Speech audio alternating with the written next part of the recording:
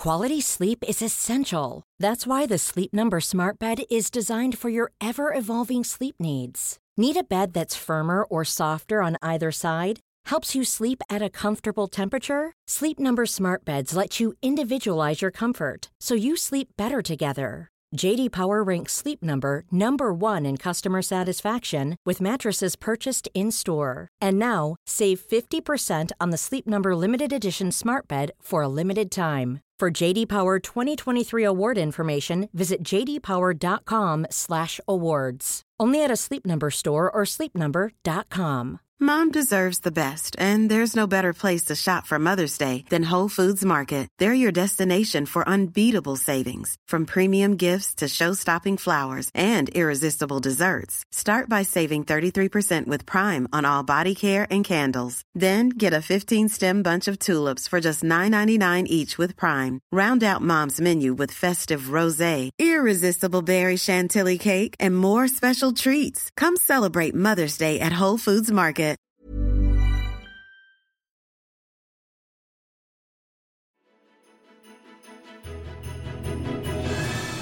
It's early December, and we here in England are settling into the holiday season and starting to wish each other Happy Christmas. However, in many parts of Europe, before you get to Christmas, you have to first celebrate one of the medieval period's favorite saints, Saint Nicholas of Myra. It's St. Nicholas's legend and celebration that eventually transformed into our own Santa Claus traditions today. And his commemoration was a great excuse for medieval people to let down their hair and celebrate while still in the much more somber and reflective period of Advent. Now, celebrations vary across European countries, but one thing is for certain. Like our medieval ancestors, we still like to make sure that we mark the occasion in a big way. So today, to get suitably festive, I've invited one of my favorite people, the experiential archaeologist Caroline Nicolay, part of the Pereo-Gallico team whose expertise runs from the Iron Age to the Tudor era, to talk with me about all things St. Nicholas. We're going to discuss how his life was embellished and commemorated from the late antique period until today, and how a relatively boring bishop managed to give birth to the party event of the festive season. Even better, we're ready to compare notes on what the festivities look like in our respective regions and see how our celebrations measure up to each other. So get ready for some festive fun with me, Dr. Eleanor Janiga, today on Gone Medieval from History Hit. Vesele Mikolaus! Caroline, thank you so much for being here. No problem. Thanks for having me. Okay, so, we're eventually going to get into just geeking out about what our various cultures do to talk about and commemorate St. Nicholas, but I think we have to start the conversation off by acknowledging that this is an actual historical guy, right? So this is a person who was alive, and we know that that is true, right? He's a historical person. He was the Bishop of Myra. We know that. Myra's in kind of modern-day Turkey. And we know that he probably lived from about 270 to 343. And this is kind of like right in the era of what we call the Church Fathers. And this is when Christians are kind of really grappling with what it means to be a Christian. Like they're coming up with the rules. They're coming up with all these ideas about meaning and how you kind of organize yourself, right?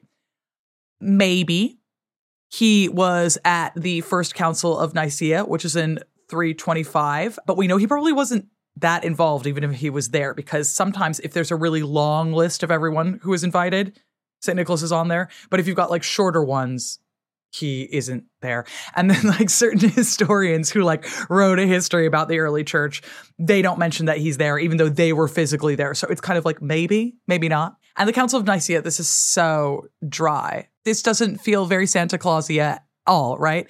But it is a council that was meant to debate the question of Arianism, okay? And Arianism is this very specific point in Christianity where it's like the idea of, does the Trinity have like a hierarchy?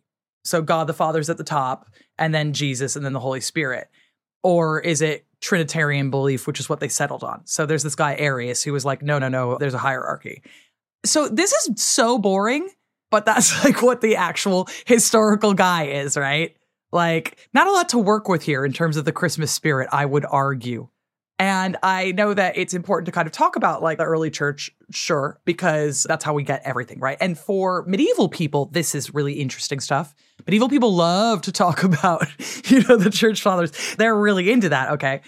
And then we have this kind of 200-year gap, and we don't know what's going on, right? So we know that the Emperor Theodosius II is like, I want a church to St. Nicholas being built, and we're going to build it over his tomb. Okay, great. So clearly there's something happening in that time. Like, the emperor doesn't say, oh, build me a church over this guy's tomb, if people weren't going around saying this guy is a saint. But we don't have any records of what they were saying, right? And then we know that when Justinian becomes emperor, he renovates a church that is dedicated to St. Nicholas in Constantinople. So there's a cult, right? That's what we call the groups that big up saints, I guess, is we call them cults. It sounds like it's derogatory, but it's not. That's the actual term. And none of this, again, screams, we need to turn this guy into Santa Claus. Like, this is church guy stuff. This is boring stuff. And probably not what any of us thinks about when we think about St. Nicholas, right? So, like, when you think about St. Nicholas, I love to think about the Council of Nicaea. Every December 6th, we just get out and talk about the Arian heresy. But what you might know, like Caroline, and I know that we've chatted about this before, right? So we get the first big recorded miracle. And this is in 583, and it's written down by a guy called Eustratius of Constantinople. And this is where the Christmassy stuff starts to get in. But this is called the miracle of the 3 counts. And have you heard this one? This is the one that involves the dad and his daughters. No, I didn't know it was an early miracle like that. We have a very similar but different story about daughters as well and a dad as well. Okay, tell me yours. So it's very, very rarely mentioned. It's usually about what you will probably mention later, the resurrection and the kids and everything. But there's that idea floating that Saint, then, Nicholas, somehow saves 3 young girls from prostitution because their dad doesn't have enough money to provide dowries for these girls, so they can't get married, and the only way they can get out of their poor family is basically to work in a brothel. Yes, exactly.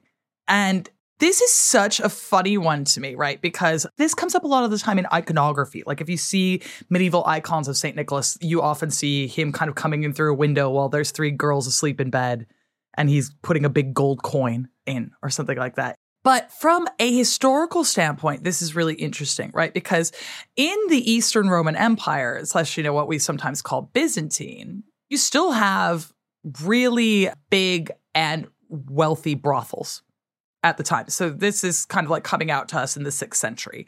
And, this goes back and forth. Like, sometimes there are efforts, like especially on the part of the Empress Theodora, to shut down brothels and say that you shouldn't do this. But it's a real facet of life in the Eastern Roman Empire. It's a lot like Rome because it is Rome. So you get a story like this. Plus, on top of that, you get some kind of like standard saints vibes in this story, right? Because they also say, oh yeah, St. Nicholas was a rich kid when he was born. And I mean, yeah, probably he was, because he's a bishop, right? And poor people don't end up becoming bishops. Like, spoiler, everyone, you're not going to graft your way up to being a bishop in the 4th century. That's not how it works, right? And they say he's born in this town called Patara. He knew at an early age that he wanted to join the church. His uncle was a high-ranking bishop and was like, yeah, we'll have that happen for you. But then his parents die. And because he's so devout, he decides he's going to redistribute the wealth of his parents. And he hears about this guy who's a super devout man, right? Like, that's very, very important. But according to the legend, he says that he lost all of his money because of, quote, the plotting and envy of Satan. So Satan was on this guy, and he was like, haha, I'm going to get you to sell your daughters off to the brothel because you can't afford dowries. So then St. Nicholas comes in the window one night, and he leaves a bag of gold. The first daughter uses it as her dowry. Second night, leaves a bag of gold. Second daughter uses it for her dowry. Third night, the father pretends to be asleep but stays up and notices that St. Nicholas brings a third bag of gold in to like liberate the third daughter. And St. Nicholas goes, oh, but don't you tell anybody. Shh, it's a secret miracle. You can't tell anybody about all the gold that I'm bringing. But clearly he told someone because we have this story, right? So this is one of the ways that St. Nicholas, as a guy who shows up and gives presents, starts off. Because you're supposed to be asleep, right? You can't be staying up and waiting for any of this to happen, right? And it's this kind of like furtiveness, like that thing that we expect to see from Santa or, these sort of things, this kind of like it has to happen while people are asleep. Yeah, you're absolutely right. He's definitely associated with giving presents, sometimes money or other precious things. Well, things that were precious at the time in the later medieval. Like what are some things that he gives out then? Oranges and gingerbread or spice bread. Stuff from far away that costs a lot of money, associated with either Turkey or the East or Venice and Italy. And that makes a lot of sense, right? Because, first of all, he is Turkish, obviously. Yeah. You're going to want to have those things in. But second of all, there is this really kind of specific tie between St. Nicholas and Italy, which is quite interesting. And it has to do with Italians kind of behaving super badly, is the thing. So not to be too incredibly shady on them, but it's kind of like a fast forward, right? So you get to the 11th century and stuff's going kind of badly out on the Anatolian Peninsula, right? You have the Seljuk Turks are taking over a lot of what had been Eastern Roman land. And there happened to be a group of merchants from the Italian town of Bari. And they were like, oh, things are looking pretty bad. I guess that we'll just steal St. Nicholas's entire skeleton from his church. Okay. And they just run off of it. Okay. They completely run off of with it. And everyone is like, this is bad. This is really, really bad. Like it's written down in several chronicles and all these things where everyone is like, these guys from Bari have not cover themselves in glory.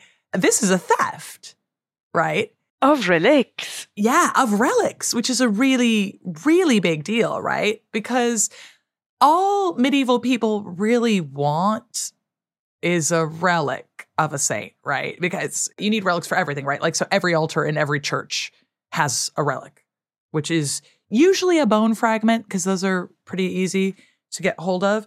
You can have relics if there's someone like Jesus or Mary who ascended into heaven and didn't leave anything behind. So like there are numerous pieces of Mary's veil around.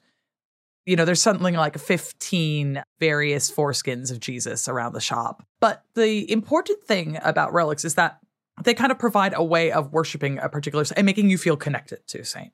And so it's kind of like, I always say it's sort of like a telephone line. Like if you go up to a relic, you can talk directly to the saint is the idea. That it's like you're sort of connected to that guy. And then he might do something nice for you, he or she, depending on what they are good at. And so if you can get St. Nicholas's skeleton, you got a direct line. And then the Venetians take this a step further. Okay.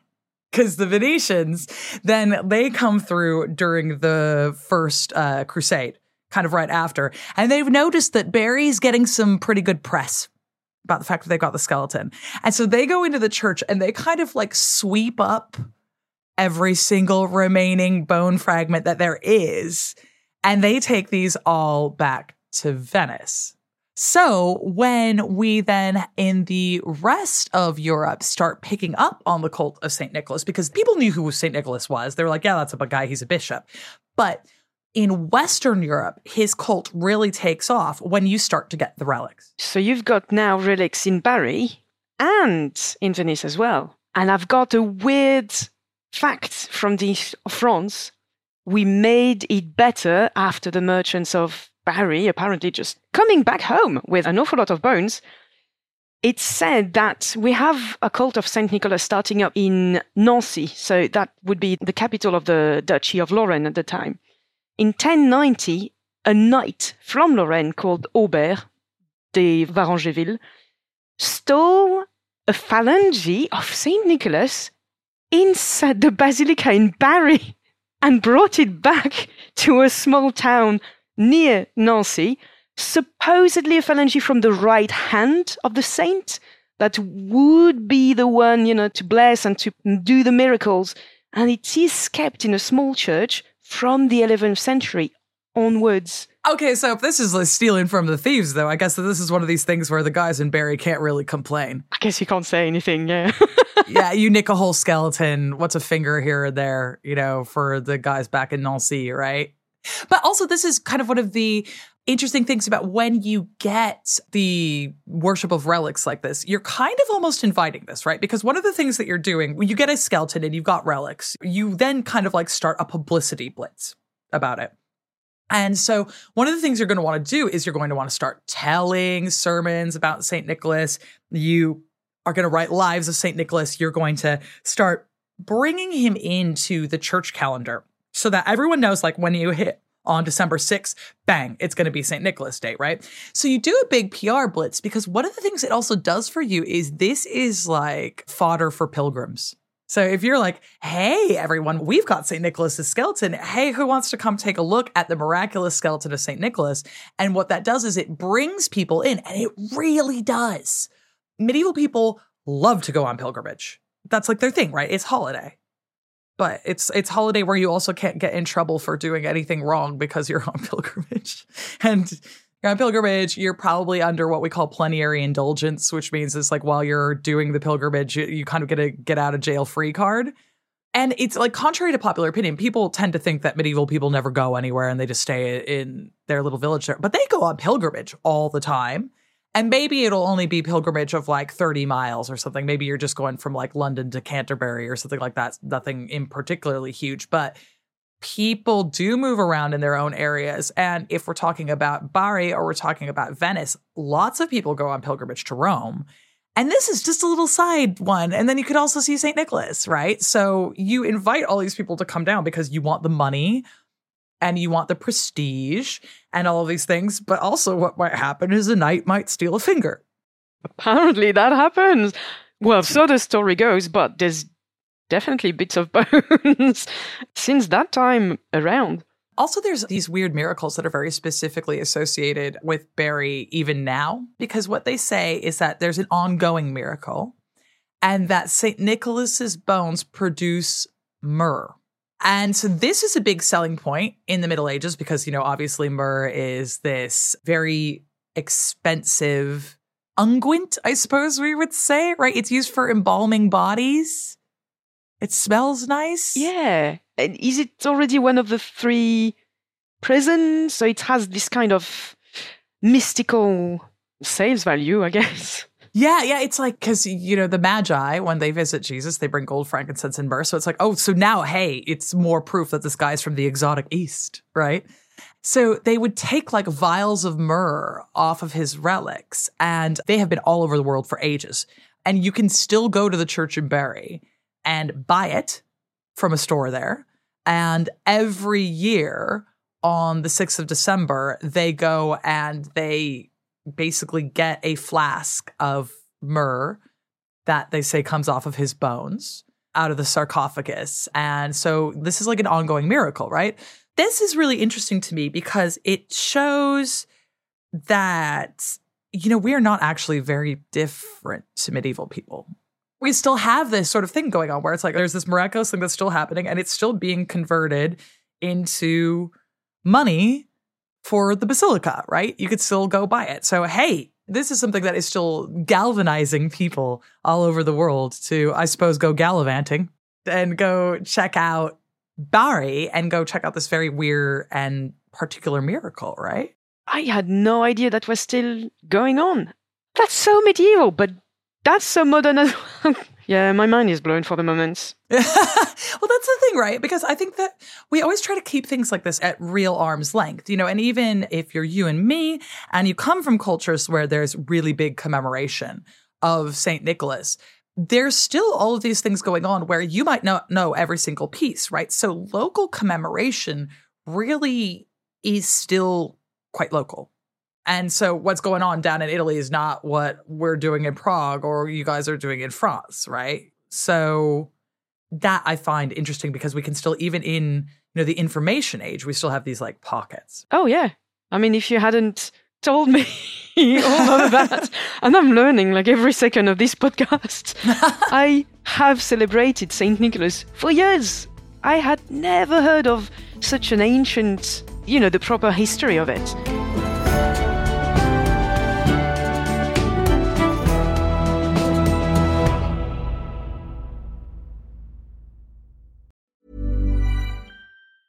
If you thought the only way to get a more defined jawline with natural-looking results was through surgery, think again. Juvederm Volux XC is a non-surgical injectable gel filler that improves moderate to severe loss of jawline definition and can help you achieve natural-looking results with little downtime. Even better, this improved definition lasts up to 1 year with optimal treatment. No maintenance required. Improve jawline definition for a smooth, sculpted look with Juvederm Volux XC. For important safety information and to find a licensed specialist, visit Juvederm.com. That's JUVEDERM.com. Not for people with severe allergic reactions, allergies to lidocaine, or the proteins used in Juvederm. Common side effects include injection site redness, swelling, pain, tenderness, firmness, lumps, bumps, bruising, discoloration, or itching. There's a risk of unintentional injection into a blood vessel, which can cause vision abnormalities, blindness, stroke, temporary scabs, or scarring. Talk to a licensed specialist to find out if it's right for you. When you're ready to pop the question, the last thing you want to do is second-guess the ring. At BlueNile.com, you can design a one-of-a-kind ring with the ease and convenience of shopping online. Choose your diamond and setting. When you find the one, you'll get it delivered right to your door. Go to BlueNile.com and use promo code LISTEN to get $50 off your purchase of $500 or more. That's code LISTEN at BlueNile.com for $50 off your purchase. BlueNile.com, code LISTEN. Quality sleep is essential. That's why the Sleep Number Smart Bed is designed for your ever-evolving sleep needs. Need a bed that's firmer or softer on either side? Helps you sleep at a comfortable temperature? Sleep Number Smart Beds let you individualize your comfort, so you sleep better together. J.D. Power ranks Sleep Number number 1 in customer satisfaction with mattresses purchased in-store. And now, save 50% on the Sleep Number Limited Edition Smart Bed for a limited time. For J.D. Power 2023 award information, visit jdpower.com/awards. Only at a Sleep Number store or sleepnumber.com.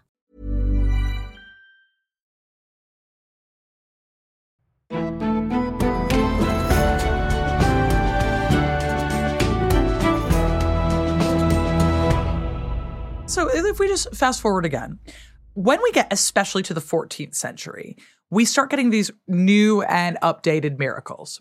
The first one starts to kind of graft off of this story about him being at the Council of Nicaea. And suddenly it becomes not only was he at the Council of Nicaea, but Arius, the guy who invented Arianism, was also there. And that St. Nicholas either punched or hit him. Like just absolutely smacked him one, right? And then further, this gets embellished that they say, oh, and the Emperor Constantine is like, now, St. Nick, you can't go around punching people at the Council of Nicaea. So I'm afraid you're going to have to hand in your mitre and pallium. It's like the equivalent of taking away their badge and gun in like a U.S. cop show.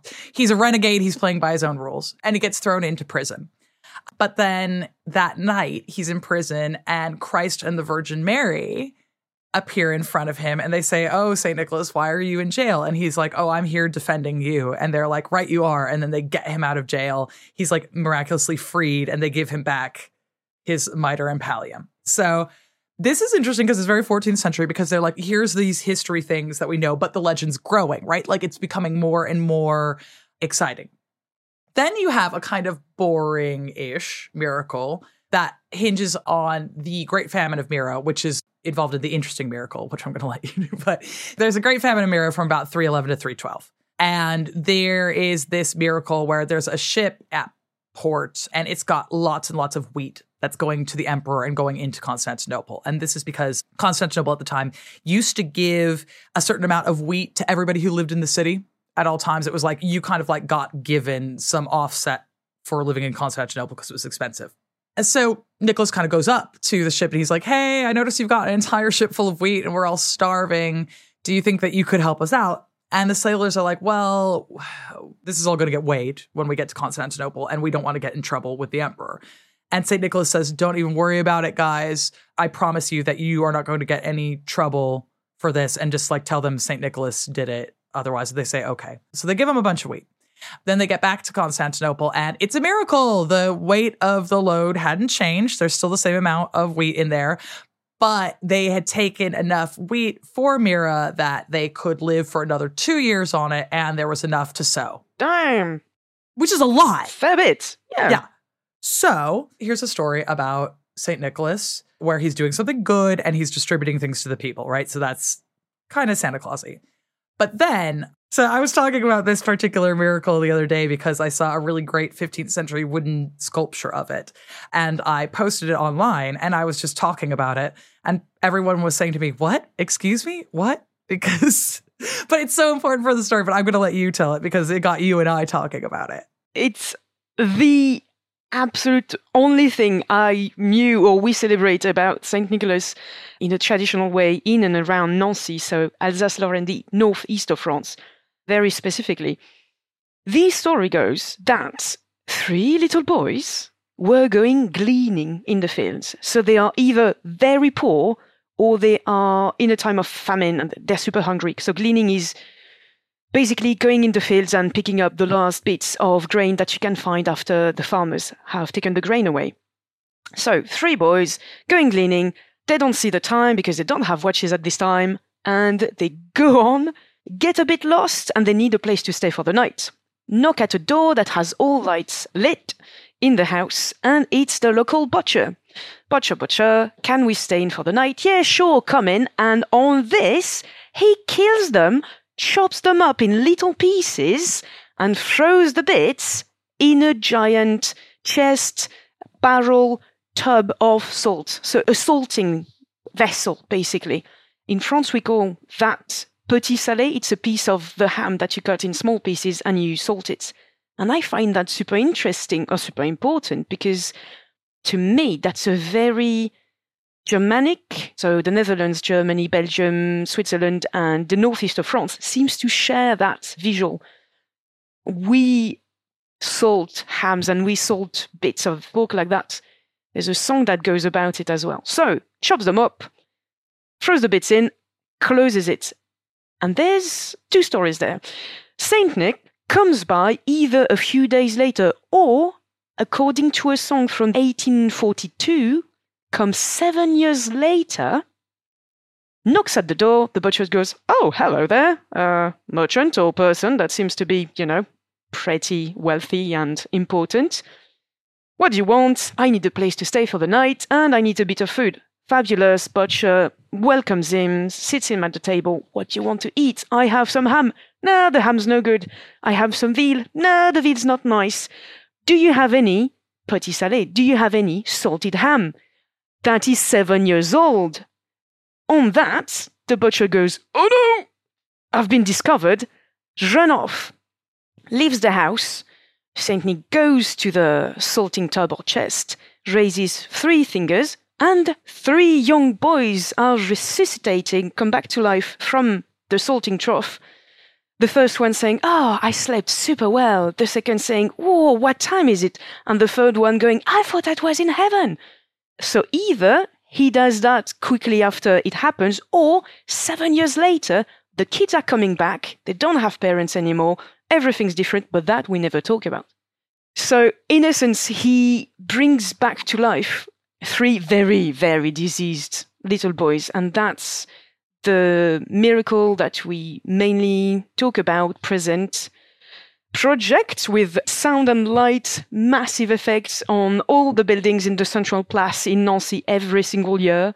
It's a weird one, actually, now thinking about it, when you are not in the kind of close circle of people knowing about St. Nicholas. You visit the town and at about 10 p.m., for about the first week and 2 weekends of December, you have massive mega spectacles featuring 3 dead kids, a butcher, and a weird guy that just wakes them up. And this is the thing, right? Because this is such an incredibly important miracle. Because, it shows there's no better way to prove that you are holy than to bring people back to life. Very few saints are able to do this. Usually this is the province of Jesus. But St. Nicholas manages to get this kind of esteem that's like, oh, well, he's got it, right?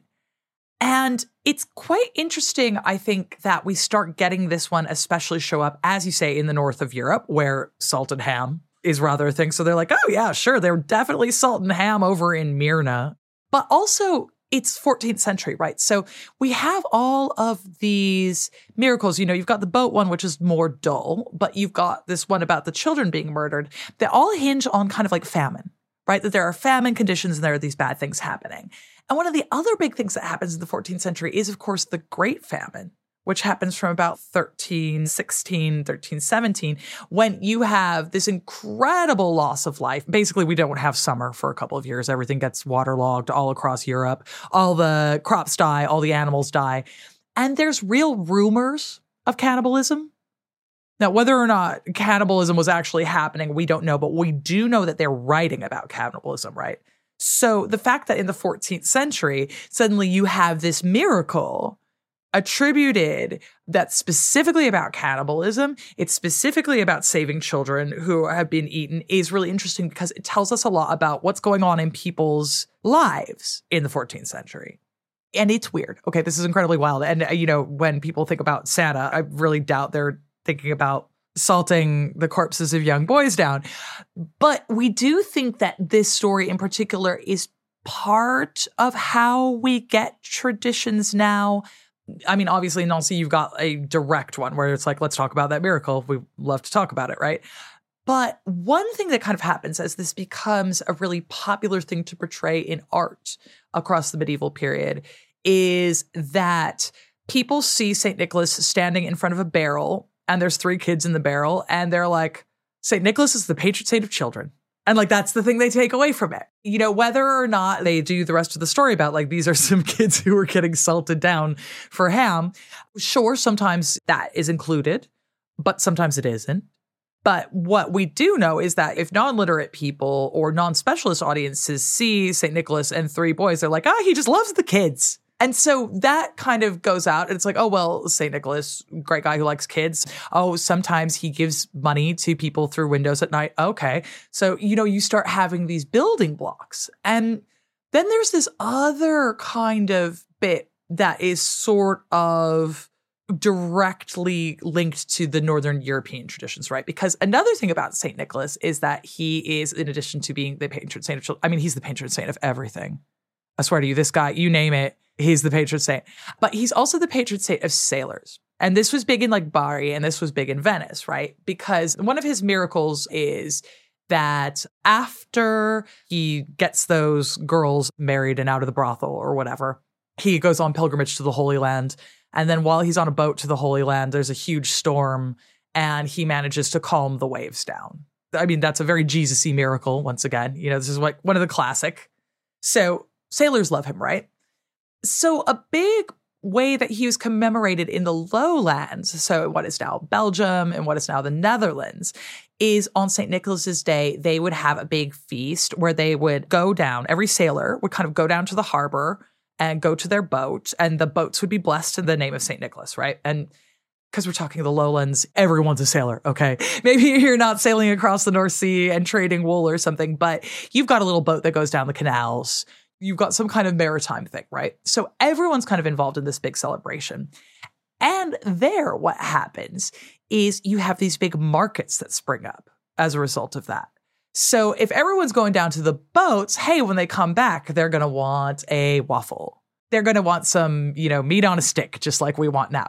Or, real enterprising sailors, if you've come from far away, you will put on sale, the nice things you brought from Italy. So you have these big markets that crop up that they're not Christmas markets. They're St. Nicholas markets, but functionally, it's the same thing, right? Oh, and that explains so much about what we still have in Nancy nowadays.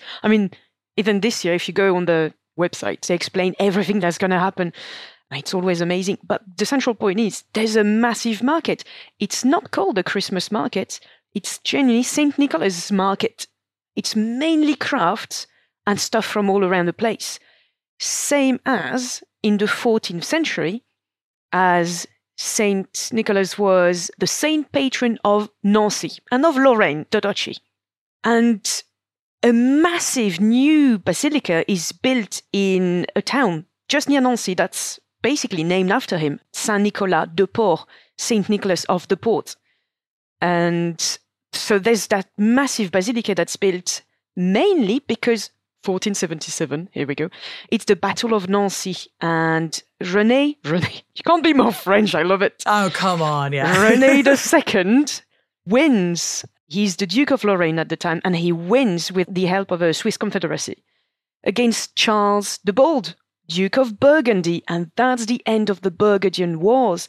And he says Nicholas helped him and the army win and save Lorraine from the ambition of Burgundy. Therefore, we're going to build that massive basilica and get that phalange relic from the other small church that was just a random little church. From there, that town is the financial capital of the duchy, potentially because of Saint Nicholas being patron of merchants. We don't have the sea, so instead of the sailors, he's the saint patron of merchants. Of course he is. He does everything. He's got the cash, and he comes from far away, so... Yeah, so he knows all about oranges. So bang, merchants. Obviously. And this is very funny to me because, so in a Czech context, we have a really big tradition of commemoration of St. Nicholas as well. And we're big on the market bit. Our markets would always be set up for St. Nicholas Day. And now they run through now to Christmas, so like, why take it down? You may as well hang out and mulled wine. Everybody wants it, But it kind of all really kicks off specifically on the 5th of December because we do kind of like St. Nicholas Eve. Then our thing is that adults will dress up like St. Nicholas and angels and demons and kind of walk around in threes. And then you bring all the kids out and then they go up to kids. And then if you're a naughty kid, the demon will spank you. And if you're a good kid, then the angel will give you a sweet, or St. Nicholas will give you a sweet.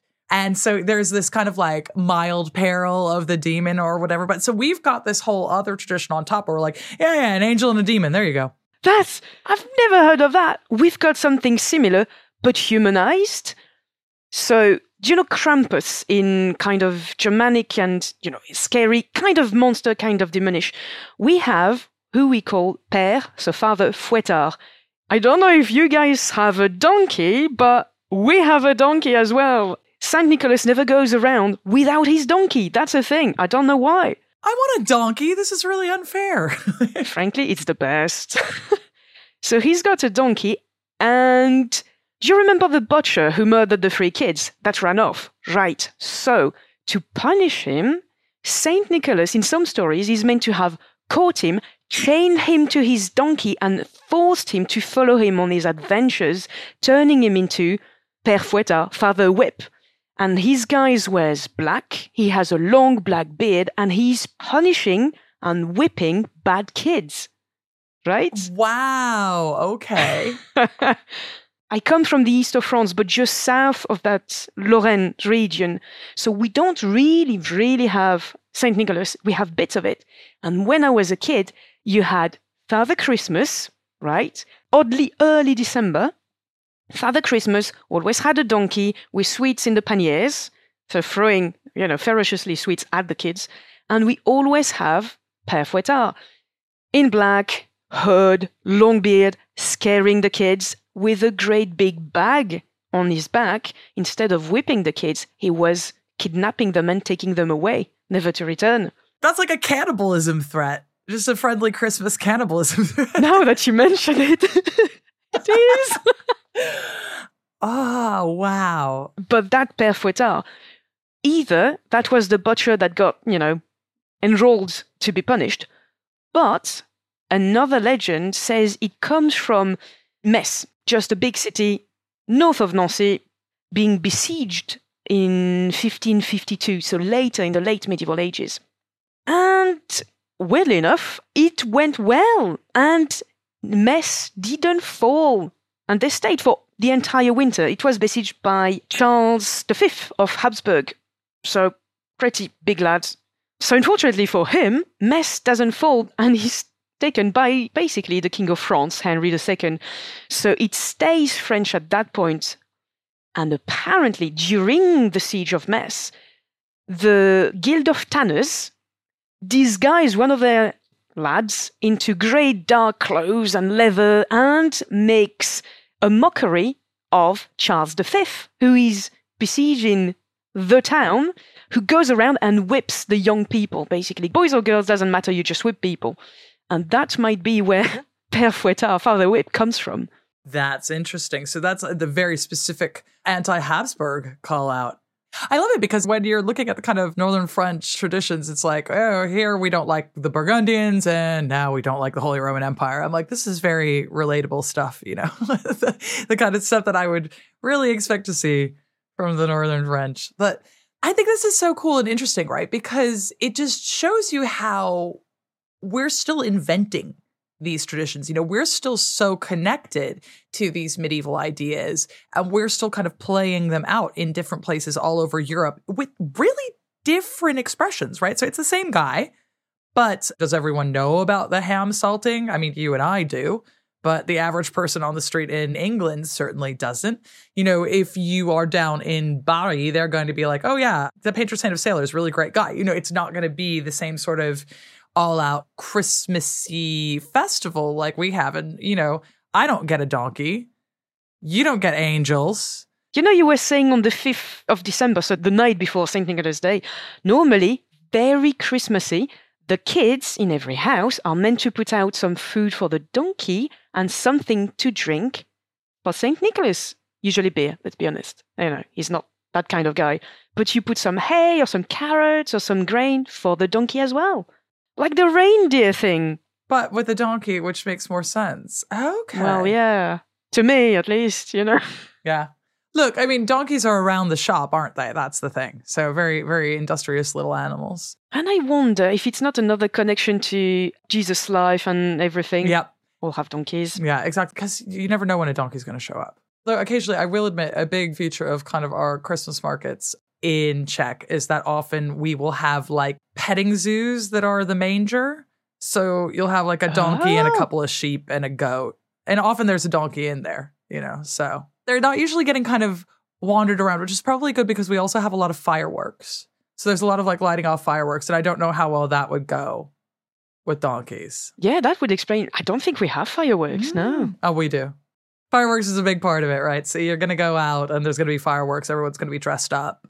These sorts of things. Oh, cool. We don't get to dress up at all. You've got like one St. Nicholas and you have the Père out, and yeah, you just enjoy or fear for your life. But apart from that, you know, it's all good. It's very medieval, this kind of memento mori thing that it's like, you know, sure, enjoy yourself, but there are also scary things out in the world. So, you know, you can't even have a celebration without a little bit of being scared at the same time. I like that we're keeping that going. Yeah, that's very true, actually.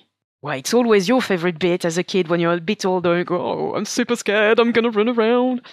But now, Nancy, I would say maybe in the last 5, maybe 10 years, really like upped their game. They want to become, it seems, the capital of St. Nicholas Day in the east of France, but maybe a bit further at all. And it's tens of thousands of visitors every year. Everybody and their family, plus their friends and people from overseas, are in the streets, at least for the weekend. And everything is free. So it's a week or two of just performances. There's music and concerts and acrobats and things going on everywhere. And everything is just open to the public. You go. And that's not a common thing. So I really, really like that. I love that. That is basically as medieval a festival as you can get. This idea that there's going to be some kind of like municipal largesse. Everyone can get together. There's all sorts of things that are happening for free. And it's just kind of to attract people in. That is what people were getting at. You know, when you go and you steal St. Nicholas's skeleton, what you're hoping for is that you're going to be, you know, the center of something like this. And so, hey, look, it worked for Nancy.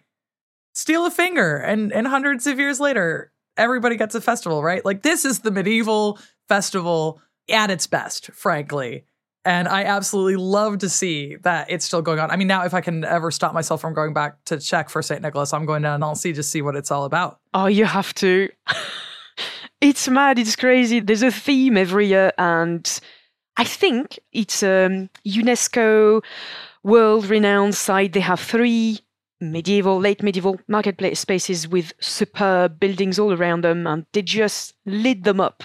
So there's the story of the legend of the 3 little boys in the salting tubs and St. Nicholas every single year with a different illustrator involved or artists. And the last time it was hyper modern, very cartoony, almost South Park-esque. They jazz it up really, and they try so hard every year. And this year is 18th century, so I really want to see what they're doing. Oh, all right, okay. We need to leave it there because I need to buy a train ticket to Nancy. But Caroline, I want to thank you so much for coming on and talking to me about one of the coolest saints to ever be commemorated. And thank you, everyone in the audience, for listening. I'm Dr. Eleanor Yanega, and this has been Gone Medieval from History Hit. And if you like what you've heard, don't forget to rate, review, follow the podcast, and tell your friends about it. My co-host Matt Lewis will be back on Friday with more medieval goodness, and I'll be back next Tuesday. Until next time.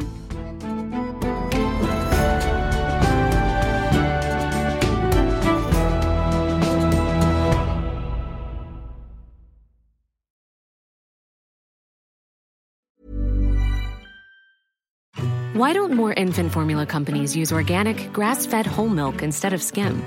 Why don't more infant formula companies use the latest breast milk science? Why don't more infant formula companies run their own clinical trials? Why don't more infant formula companies use more of the proteins found in breast milk? Why don't more infant formula companies have their own factories instead of outsourcing their manufacturing? We wondered the same thing. So we made ByHeart, a better formula for formula. Learn more at byheart.com. When you make decisions for your company, you look for the no-brainers. And if you have a lot of mailing to do, Stamps.com is the ultimate no-brainer. It streamlines your processes to make your business more efficient, which makes you less busy. Mail checks, invoices, legal documents, and everything you need to keep your business running with Stamps.com. Seamlessly connect with every major marketplace and shopping cart. Schedule package pickups and see your cheapest and fastest shipping options from different carriers, with rates up to 89% off USPS and UPS rates. And with the Stamps.com mobile app, you can take care of mailing and shipping wherever you are. Make the same no-brainer decision as over 1 million other businesses with Stamps.com. Sign up with code PROGRAM for a 4-week trial, plus free postage and a free digital scale. No long-term commitments or contracts. That's Stamps.com. Code PROGRAM. Thank you for listening to this episode of Gone Medieval. Please follow this show wherever you get your podcasts. It really helps us out, and you'll be doing me a big favour. Don't forget you can also listen to all of these podcasts ad-free and watch hundreds of documentaries when you subscribe at historyhit.com/subscribe. As a special gift, you can also get your first 3 months for just £1 a month when you use the code MEDIEVAL at checkout.